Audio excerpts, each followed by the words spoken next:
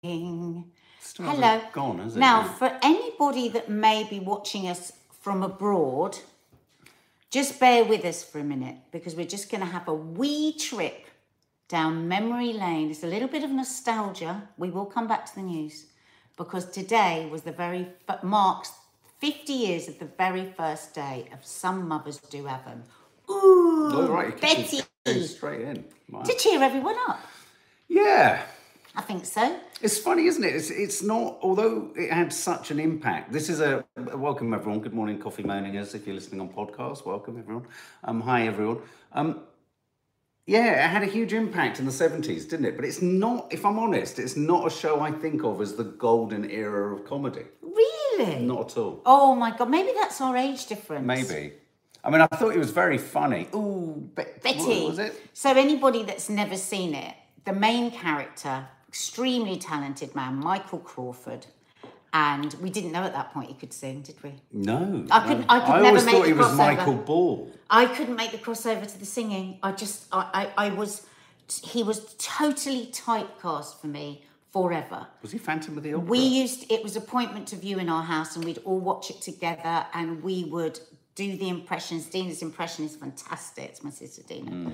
And it was just true, brilliant slapstick. It reminds me again a bit of you. You know how, like I say, you're like Michael Barrymore in the way you throw yourself around. Well, he has that for me as well. I mean, everything he did would go wrong. He was like, he was the genius at clumsy slapstick.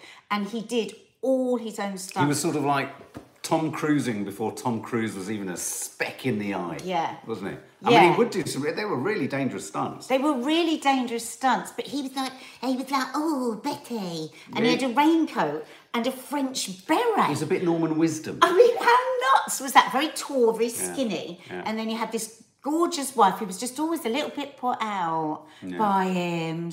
Oh, and they just maintained. She was the most Cat's done a whoopsie in the garden. Cat's done a whoopsie in the garden. It's very odd. It was so odd. You can actually break it down. When I was breaking it down today, I was thinking it was so odd, wasn't it? I feel like I really now want to see one just to see what it was like because it was odd. It was odd. strange. Cat's done a whoopsie in the garden. I mean, I used to say that all the time as a child, not really knowing what I was talking about. And my granddad would look aghast. Like, oh, Betty, the cat's done a whoopsie on the... He was like this perfectly like normal, like housewifey wife who just... What was the suggestion? Do you know what? For her to play how much she loved him, she was brilliant. That's true. Always look to the straight man for somebody that is really funny. They are so important. That's you and the Curly Cooks then, isn't it? Yeah, weirdly, I play straight straighter. guy, yeah. I play straighter because Dina is very funny. So I'm like that. I'm that person that can step back. I can step forward and be funny, but I can step back to allow the funnier person to be funny. And she was a very funny actress, of course, but that bit when he was holding onto the bus with the roller skates. Yes. Do you remember that? Yes. I mean, it's funny as you say though. I remember a particularly elaborate one with a ladder. I mean, okay, two things that kind of spring to mind as I now try to unpack Some Mothers Do Have Them. Slapstick's brilliant. One, he clearly had ADHD. Oh, yeah. All these brilliant comedians. But also his character. Two, was the title suggesting he was a bit challenged? Some mothers do have them. Like...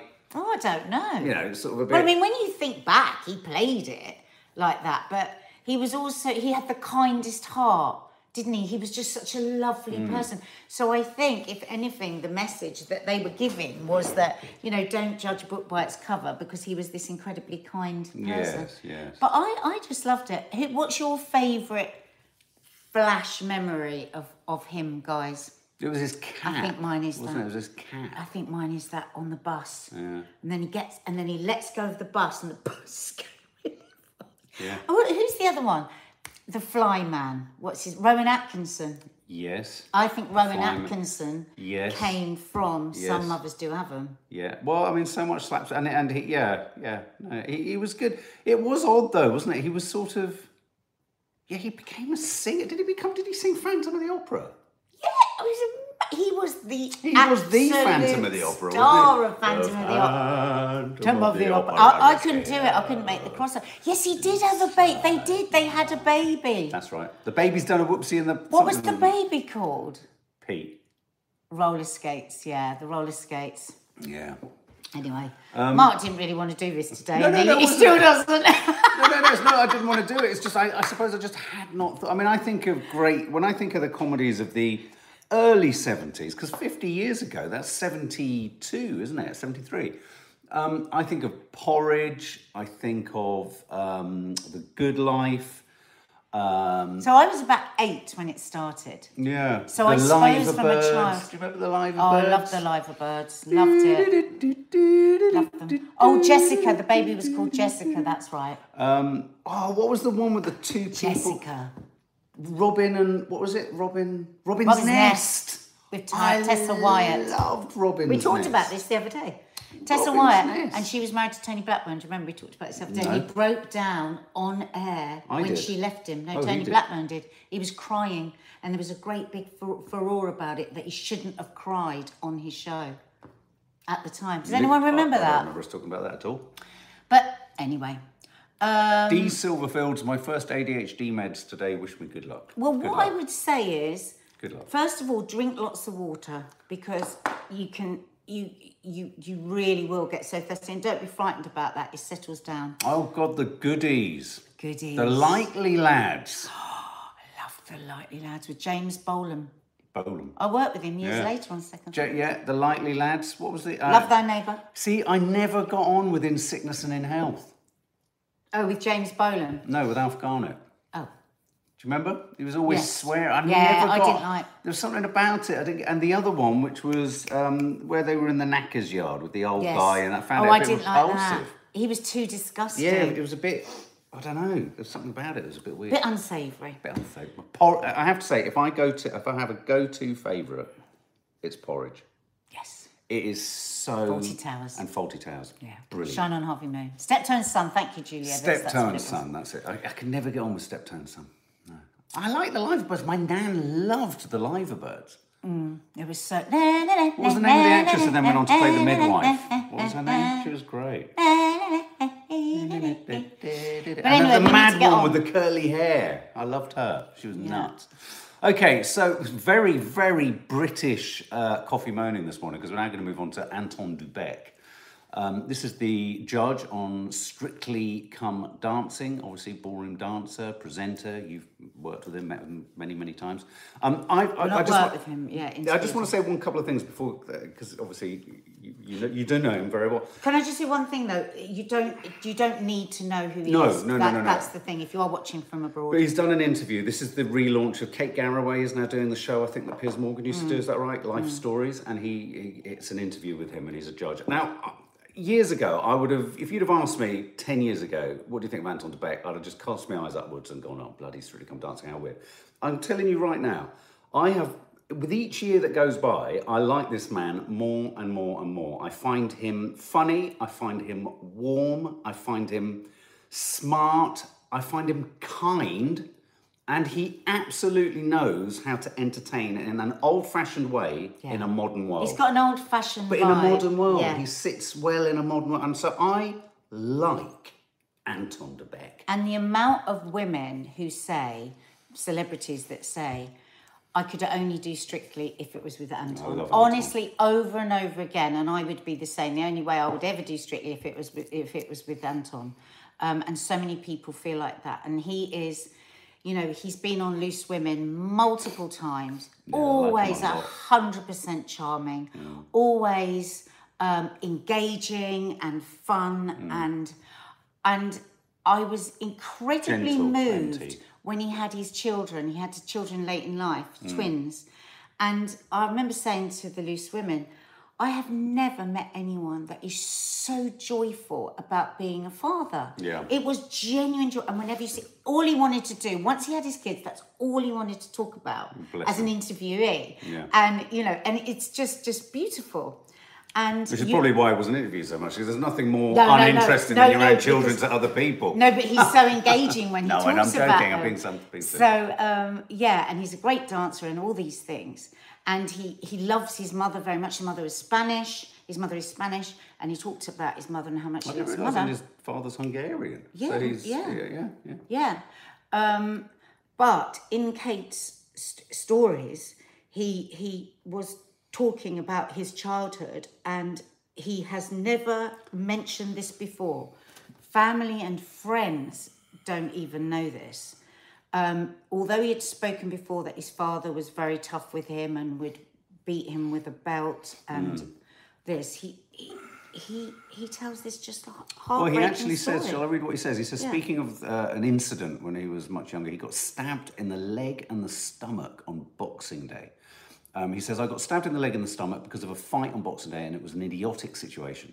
I remember walking out of the house to walk up to the hospital, holding my leg, and a police car drove past, and I waved them down and I said, he's in there with a knife. They carted him off. I ended up in hospital for 3 or 4 days. My only concern was getting back into the studio and dancing, and the embarrassment of it. And part of this, the rages that he encountered courtesy of his father, who was an alcoholic. His father stabbed him. Was all the accusations of him being gay and being a sissy and his dancing. His father was clearly, obviously toxic masculinity with a capital T and X. And so to be stabbed by your own father, and he spent time in hospital, a few days in hospital, didn't he? And his father wasn't charged, nothing happened to his father. And really why this interested us, not only because he's such a lovely man, and I had no idea he'd been through that kind of hell, so we were talking this morning, weren't we, about people's private hell. We never know people's stories. No. And also from the POV of, Mark's sober for 18 years and sober one day at a time as I always say, in a drink-obsessed world is very tough. But the rewards, when somebody talks like this in the public eye about the horror, the terror of growing up with an alcoholic parent who is often, can be, perfectly nice when sober and a complete nightmare when drunk. Jekyll and Hyde. Every time somebody in the public talks like this with such honesty, they help. They help. Well, they give a voice to so many people. They give a voice. Conversations happen. I said to Mark again today, your sobriety, look what you've done for your children. These conversations come up. If you are an adult child of an alcoholic, and I love the way they call it an adult child, because the child is still in their suffering, and you don't think that your story is worth anything, it is. And if you think there's no point in you getting support for what you went through, there is. It follows you right through your life if you've grown up in that kind of atmosphere. It's fucking scary, and the amount of courage it takes to get through each day. So I just wanted to say that for you never know, there could be somebody just today that's just still suffering so much from what they went through with their alcoholic parent. And there is a great group called Adult Children of Alcoholics, and it might be worth you just checking them out. One part of the story that I think is really, there's the obviousness of, if you like, any story or telling of these stories is an important, lots of people go on about, oh, do we have to hear about it? Oh, why do we do that? Mental health, it's always everywhere. If one person is helped or made to feel not mad or alone or insane or isolated in what they're going through, if someone goes, oh my God, I don't need to, and this is the important thing, I don't need to feel shame, because he will have felt shame all his life. And one of the most important things he goes on to say in this is, he was embarrassed to reveal this to people. He even says in the interview, and bless me, this was the moment where, as a kind of, if I was in group therapy with him, I'd have said, absolutely. He said, perhaps I've talked too much about it already, or perhaps I've said more than I should, and I don't know why I'm crying about this. It's that stiff upper lip, and that's where the heartache and the danger resides. Faith Goodman, you've made a really important point there, that even more wow that he's such a fabulous father. And Yeah, I would go exactly. so far as to say it will be because of that experience. Certainly for me, the importance of being a father comes from not having had one, and me wanting to double down on, and you could argue sometimes almost trying to over double down on being a good father. And a sober But in parent. many regards, not having a father for me will be a huge part of fueling my sobriety, because a huge part of my sobriety is making sure I can be sober for my kids. And I think, for anyone who's on their own, feels they haven't got a voice, doesn't have anyone they can talk to, they see someone like him. And what I think is so important is someone as showbizy, shiny floor entertainment-y mainstream as him is crucial.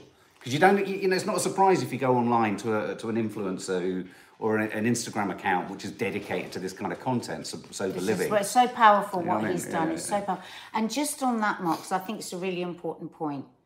When you are growing up with an addict, you learn to keep quiet.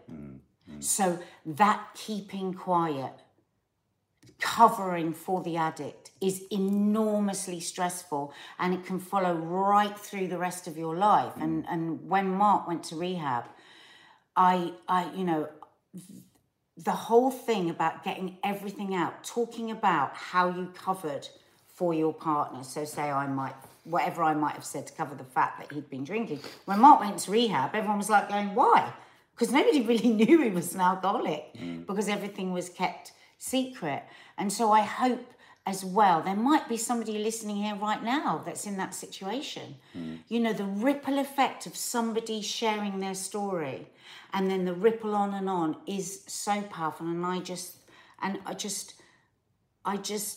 I've always thought what an extraordinary person he is, Anton, and I double that today. Absolutely. Granny Scarlett, I can count the amount of times having a drink in front of a daughter on one hand. I could never do it to her. Lee Durrant, people say to me all the time, why do you go on about your mental health? My reply is, you don't know who's listening. Exactly. And if you touch one person, that's why it's always good to be doing it.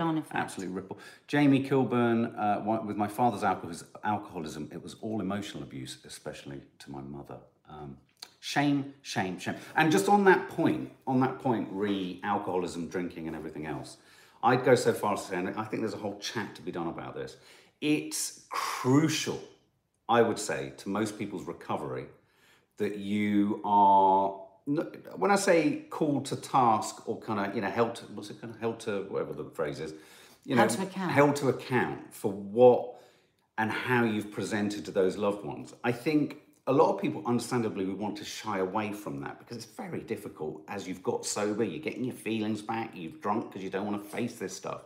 Unless you do that, it doesn't mean it's a guarantee, but that is a hugely crucial part, that open, honest ability of loved ones and you to be able to share and talk to each other and actually say in no uncertain terms, this is how you left me feeling, this is how you've hit me, this is how you've affected me, etc., etc., etc. It's only at that point that you can, in a sense, you have to push the addict in a safe setting, like rehab or therapy, deeper into their rock bottom to absolutely face the cold face of horror that they can then turn around. Because for as long as you haven't faced that cold face, you'll always be holding on to those little bits and bobs and thinking, oh, shame, guilt, can't share. Do you know what I mean? It's really important. So again, I suppose what I'm trying to say is, for me, I think this is really significant for him as a person because he's done this in a public setting and it's come out, and so it would have been a big deal for him because now that would be a secret he's kept for a long time. So. Absolutely. Yeah. That was heavy. Suddenly, in a good way, though. In a good way. Anton de Beke, I do like him, and look out, and yet more proof that you can go through all that and be brilliantly entertaining. I love that. An amazing father.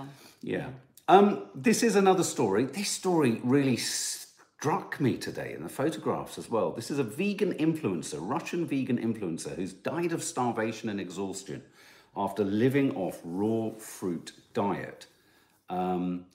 Russian Zana Samsonova had been living in Southeast Asia, eating exclusively raw vegan diet consisting of fruit, sunflower seed sprouts, fruit smoothies and juices for the past 5 years. What I found odd about this is I was surprised that she did struggle on that diet. But then you mentioned. But then there's also the dry fasting. How long did she not drink water for? Oh, now, first of all, what a terribly sad situation. Yeah. It's just so awful. Now, her mum is saying she died of a viral infection, but you know, there's lots of discussion about this, and I just think, moving away from her particular story, that we do have to be so mindful of wellness gurus who ask you to remove one after another food group. Now, she calls herself a vegan. You know, my sister Dina's a vegan. She's there. She is unbelievably healthy. This isn't about veganism. This is about, as far as I'm concerned, from what I've read that she eats and the way that she looks, it's starvation. It really is. It's starvation. And these days, everybody is so careful. I mean, on telly, I know that we have to be so careful about what we say. And I really love that so many celebrities now will not discuss how they lost their weight when they lost weight, because they don't want people to then take that on. And you know, people are very susceptible to you know, to these sorts of suggestions. And I've got a friend actually whose sister was anorexic and had, you know, gone into a rehab for her anorexia, and then came out and was doing really well, and then it was the thing of, then I'm vegetarian, then it was veganism, and then it was raw fruit. And I remember us having a discussion about it and saying, so it's anorexia again then. It's just removing whole groups, being super healthy. And it's one of the things to watch out for with your kids. I was talking to a anorexic specialist, eating disorder specialist. It's one of the things to watch out for if your child, because your child can come to you and say, oh, I'm wanting to get really healthy, and start off by doing smoothies and then and because there's so much of this online. And then before you know it, there's so many food groups that have been taken out that actually there's no way that they can be properly nourished. So, yeah, beware. Villanelle 4140 says, watch out for fake gurus. I mean, I can think of countless people I've come across in my life who have done something which I would say is almost more frustrating than that, is if you were to tackle the topic, and you know, you never go head on to someone and suggest that they have an eating disorder. You never go, oh, have you ever thought that you might, it's just catastrophic. It's like going up to an alcoholic whilst they're in the middle of their drinking, going, well, I think you need to stop right now. And it's like, you're going to get hit. But the amount of people I have met in my life who have hidden quite palpable, chaotic relationships and deeply corrosive relationships and self-damaging relationships with food behind this firewall, which is quite aggressively presented, which is one of, I'm on this diet, I'm eating healthily, this is, you know, and this is my sort of regimen, this is my routine. It becomes very hard to kind of get round that if you can sense and see that someone's actually really struggling with is actually doing themselves more harm, when ostensibly what they're dealing with is healthy food types, but just not a lot of it. You know, it's really, it's such a dangerous and one. really, really being, you know, controlling to like a ridiculous degree. So, you know, I would say little red flags there. Again, taking away from this case, but little red flags to look out for with young people, because they're so susceptible. And I do think many of the wellness gurus aren't scurrilous, terrible people, conning people. I think that they just really believe in it. Well, someone here suggested that in a weird way, if there are rules around sort of face tuning apps and not being able to say that this is really you, and that there should be some kind of regulation in a sense of offering wellness and dietary advice. You need to have some qualification. It's far more complex though, isn't it, than copyright law? So that's why it doesn't happen online. So Erin Bullimore, I have a friend that can't be vegetarian because if she starts restricting her food, for one thing, she finds it hard to stop. Eating disorders can make being vegetarian or vegan very risky. Yeah, absolutely. But you can also overeat on vegan as well. I mean, I imagine you can also get to a point where you mistakenly think, I'm eating healthily, and then you just eat too much of stuff. Well, I've tried to be a vegan a few times, and every time I've piled on the weight. Oh, there you go. That's interesting.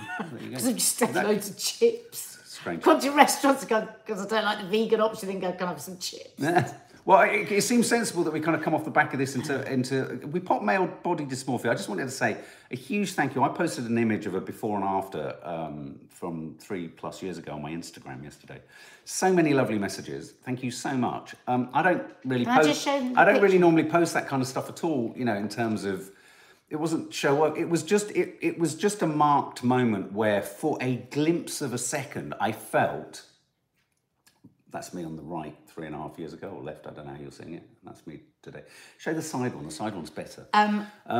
No, it's fantastic. And when it popped up... Can I just... Yeah, just, sorry, God, just darling, finish carry that on. thought? Yeah, sure. I don't normally post that kind of thing, but for a micro millisecond of a second, I felt, as I think I put in the comments, I put something along the lines of, I don't feel like a lean little winner, to quote Joe Wicks. I feel like a leaner runner-up, which was a nice feeling for that moment, and I'll probably dive back into the hell of dysmorphia today.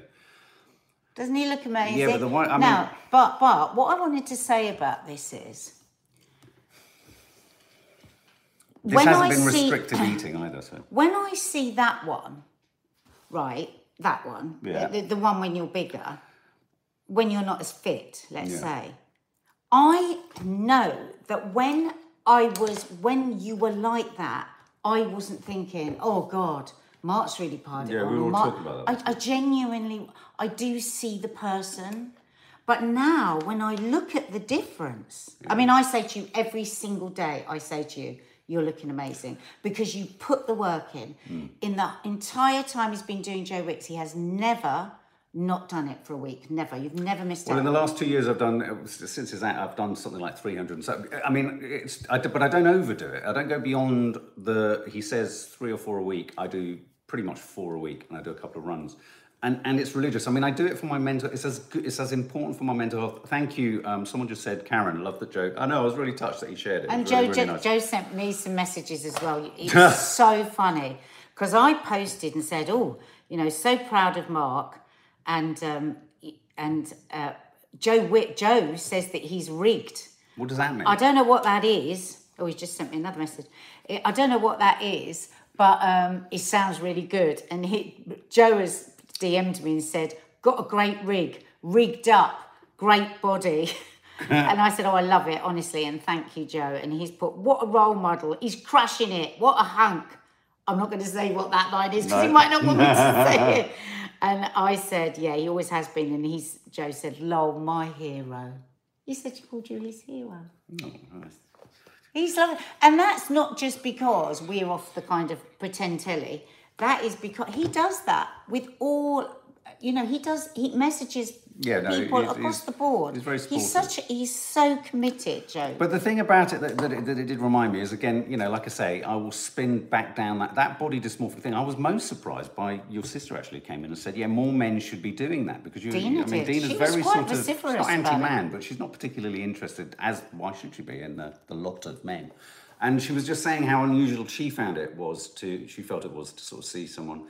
And it's not comfortable. The weird thing about the photo, which was taken 3+ years ago, was, in fact, the next home time vlog that goes out is us doing the David Beckham, do you remember when we lay on the floor and did the Beckham kind of thing?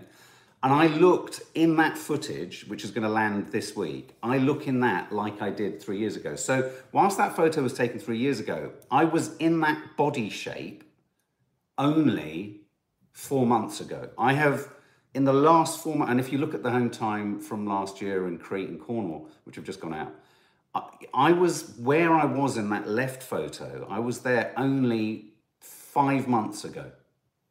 So in the last 5 months, I have followed the regimen of each of his cycles. None of this is an ad, by the way. Each of his cycles religiously. You do them 4 times and you move on up. And I've just literally stuck with it, listened to the advice, and parked in a few runs here and there. And actually, my food hasn't been as chaotic, but what I want to talk about is the dysmorphia around this, because it is important, because we talk about it so often with women. So last night, Mark got lots of really lovely compliments, and then last night you'd had a bad day, hadn't you? And you had, I don't know, crisps and chocolate or something, and it was just so interesting to me. I'd had a really good day. It was so interesting to me that as we went to bed, he goes, I really picked out, didn't I? And I thought, oh, here we go. Here's the dysmorphia coming in. Because what he's actually going to do now is he's going to go to bed saying to himself, I've ruined everything. And this is something that happens with dysmorphia that I've noticed is like, you can have a few minutes where you're feeling positive about your body image, and then bam, bam, bam, bam, 5 punches come in and knock it back down again. And this is the awful, vicious cycle that goes on with dysmorphia. It's a terribly lonely, scary way of thinking, and it can overwhelm one's life. It really, really can. And, you know, I've struggled with it undiagnosed. I never knew I had body dysmorphia. I just thought I was hideous. I didn't know that was dysmorphic, because clearly I'm not hideous. But I spent all my life, most of my adult life, thinking that. And obviously I'm older than you and I'm further on with it than you. But that's what you have to be mindful of. You have to be mindful of that those nasty demons don't come in and snatch away a moment of clarity. Because what you've had is a moment of clarity. Yeah, but it's difficult. That you actually, this idea you have of yourself is so warped. And years and years and years ago, we were in Germany and we went to this, tell them the story about the mirrors. No, we're in Amsterdam. Lean in. Just somebody coming down the stairs. Okay, go on, you can go, it's clear. We were in Amsterdam, as you can probably see from my head there. We went to this something or other. Sorry. And there were all these... the Science Museum. That's it, Science Museum. And morning, gorgeous. And there were all these mirrors, like, what would you call them? 360-degree mirrors. And Mark went through the mirror and he had such a defining moment, because he was like, oh, I'm not that hideous. And I was like, of course you're not. You've just seen yourself the way another living, moving human being would see you. You're not staring into a mirror, looking at every detail of yourself, criticizing. See, I'm already hating this conversation now. Self-loathing. Really hating it. No.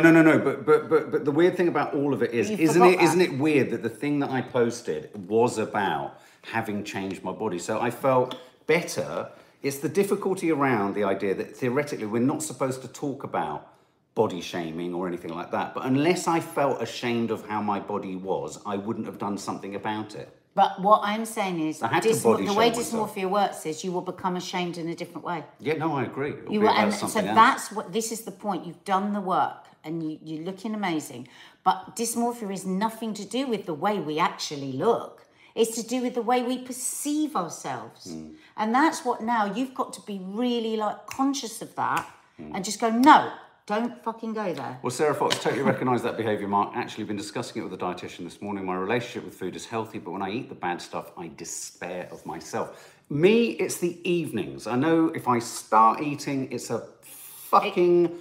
it's just an obstacle course of hell as soon as I open my diet. But also by saying the bad stuff, you're calling yourself bad. Do you know what I mean? Try and just omit saying bad. Okay.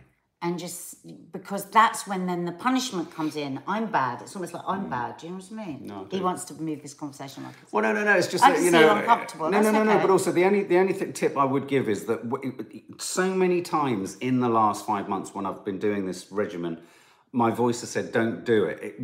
At the times that I don't want to do any kind of fitness, it's the times I absolutely, as best as I can, turn my thoughts off and just do it. Start it, because otherwise I think what's really important is that you're not overdoing it, because that can be something that comes in with dysmorphia. Or so now you could go to a place where you've had these compliments, you're looking great, and you now will get even more competitive with yourself and over-exercise. So that's another trap one can fall into. So I agree. Yeah. Okay, finally, just before we head off, the topic I think you've all been desperate to talk about really is ice in wine. Obviously, I don't drink wine, so I couldn't give a flying fuck about this, but Nadia does, and you often put ice in your wine, and some say it's vulgar. Well, I love this article because this is a Michelin chef, David Chang, saying it is not vulgar, and it makes wine taste like gold. And it's a very funny article, isn't it? Have you read it about, oh God, how can you walk down the streets of Paris again? There'll be I mean, I imagine you can't put ice, or you wouldn't want to put ice in a red wine, would you? No. But I don't drink red wine. But my mum always says, oh my God, how crass. She does. And even if that wine is at boiling point, she will not put ice in it. But I love putting ice in it. And I'm always ashamed. I think like, oh God, everyone's going to think I'm as common as muck. But I love it. Well, because you do. And in this article it says, years ago, the only way it could possibly be acceptable is if you find the grape that the wine was made from, and then deep freeze the grape. That's what someone was saying here about freezing the grape or something. Freezing the grape and putting the grape in the wine. But these are £1 in Poundland at the moment. Huge bollocks. We talked about this yesterday on the William Sunday show. £1. You are going to drink your wine before that is melted, so it doesn't melt down the wine. I suppose a couple of things on this that I think... I'm going to go get a load. A couple of things about this that I suppose is one has to flag up. One never thinks twice about putting ice in spirits or other alcoholic drinks. You wouldn't put ice in beer, or would you? The other thing is why do people get so hot under the collar about it when a white wine spritzer is an absolutely acceptable drink, which always despised. Despised a white wine spritzer. Those people who judge somebody for putting ice in their wine also judge a white wine spritzer. Oh, okay. Well, it's maybe that water in wine. Wine is this. But I'm not a connoisseur. I just like wine that doesn't make me go, ugh. But Dina, she looks for all the florals. She's like, that wine she brought in yesterday, because we did the No Name Sunday show live last night. And that wine she was tasting, she said to me, oh, it's got an edge of raspberry in it. Wow. When I drank it, she was bloody right. It did have an edge of raspberry, but I wouldn't have known that. And if you put ice in it, it just dilutes it, doesn't it? I suppose that's the idea. I'm as common as me. Yeah, ice. I generally don't like ice in anything. So, for example, if I get a soft drink from somewhere like, I don't know, McDonald's or the cinema, I will always say, if it's coming out of one of the kind of, the machines, I'll say no ice, and they always look at you like you're mad. My line on that is, I don't want half of what I'm buying full of hard water if it's cold. And ice, when you drink out of a glass, gets in the way of your lip because it always bumps there, and you can't get a free draft of whatever it is you're drinking. So I fucking hate ice. I love ice. I find it annoying as hell. Anyway. There you go. Wow, we went on a journey there today, didn't we? We were like, wow. Ice is not nice. Unless you drop it down your trousers. And that's great in hot weather. It's a great way of cooling your knackers. There you go. Yeah. And on that, we shall end. Lots of love. Don't forget to subscribe and hit the notification bell. And if this is your first time to the channel, have a bit of a look round. There's lots going on.